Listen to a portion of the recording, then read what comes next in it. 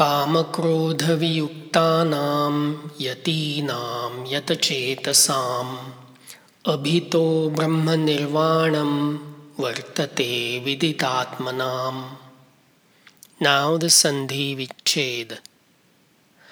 Kama-krodha-viyuktanam is the plural genitive form of a compound of kama, a noun meaning lust, as in chapter 4, verse 19, krodha, a noun meaning anger, as in chapter 4, verse 10, and viyukta, an adjective meaning freed from or disassociated from.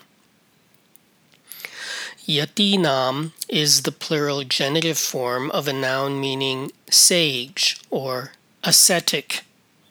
The matching form indicates it is modified by kama-krodha-viyuktanam.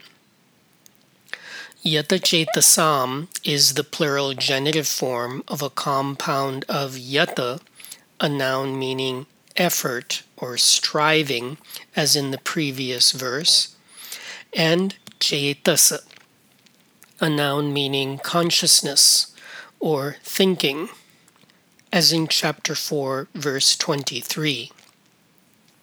The compound refers to one whose thoughts are under control. The matching form indicates it too modifies yatinam. Abhitaha is an adjective meaning on all sides, implying at all times. As in the previous verse, Brahmanirvanam is the singular nominal form of a compound of Brahma and Nirvana.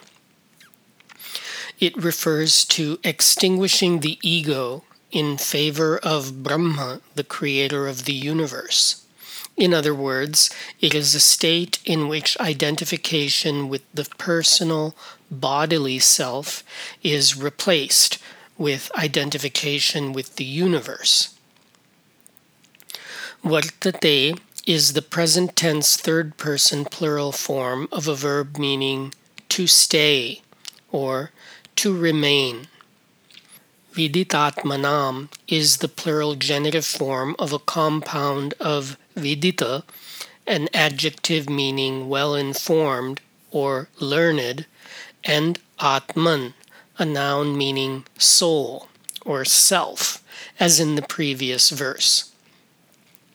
The compound describes those who know themselves well. The matching form indicates it too modifies yatinam. Reordering for English, we get the following anvaya. Brahma nirvanam vartate abhito yatinam kama-krodha viyuktanam yatachetasam viditatmanam.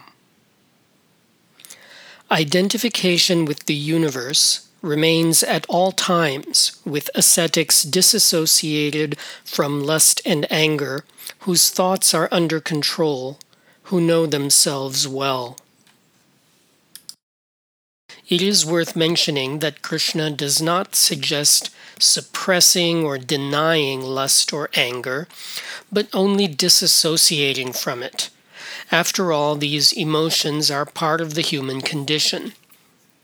However, they inevitably cause our thoughts to become uncontrollable, obsessive. This verse seems to suggest, conversely, that those who do become afflicted by lust or anger, whose thoughts are carried away, lose their identification with the universe.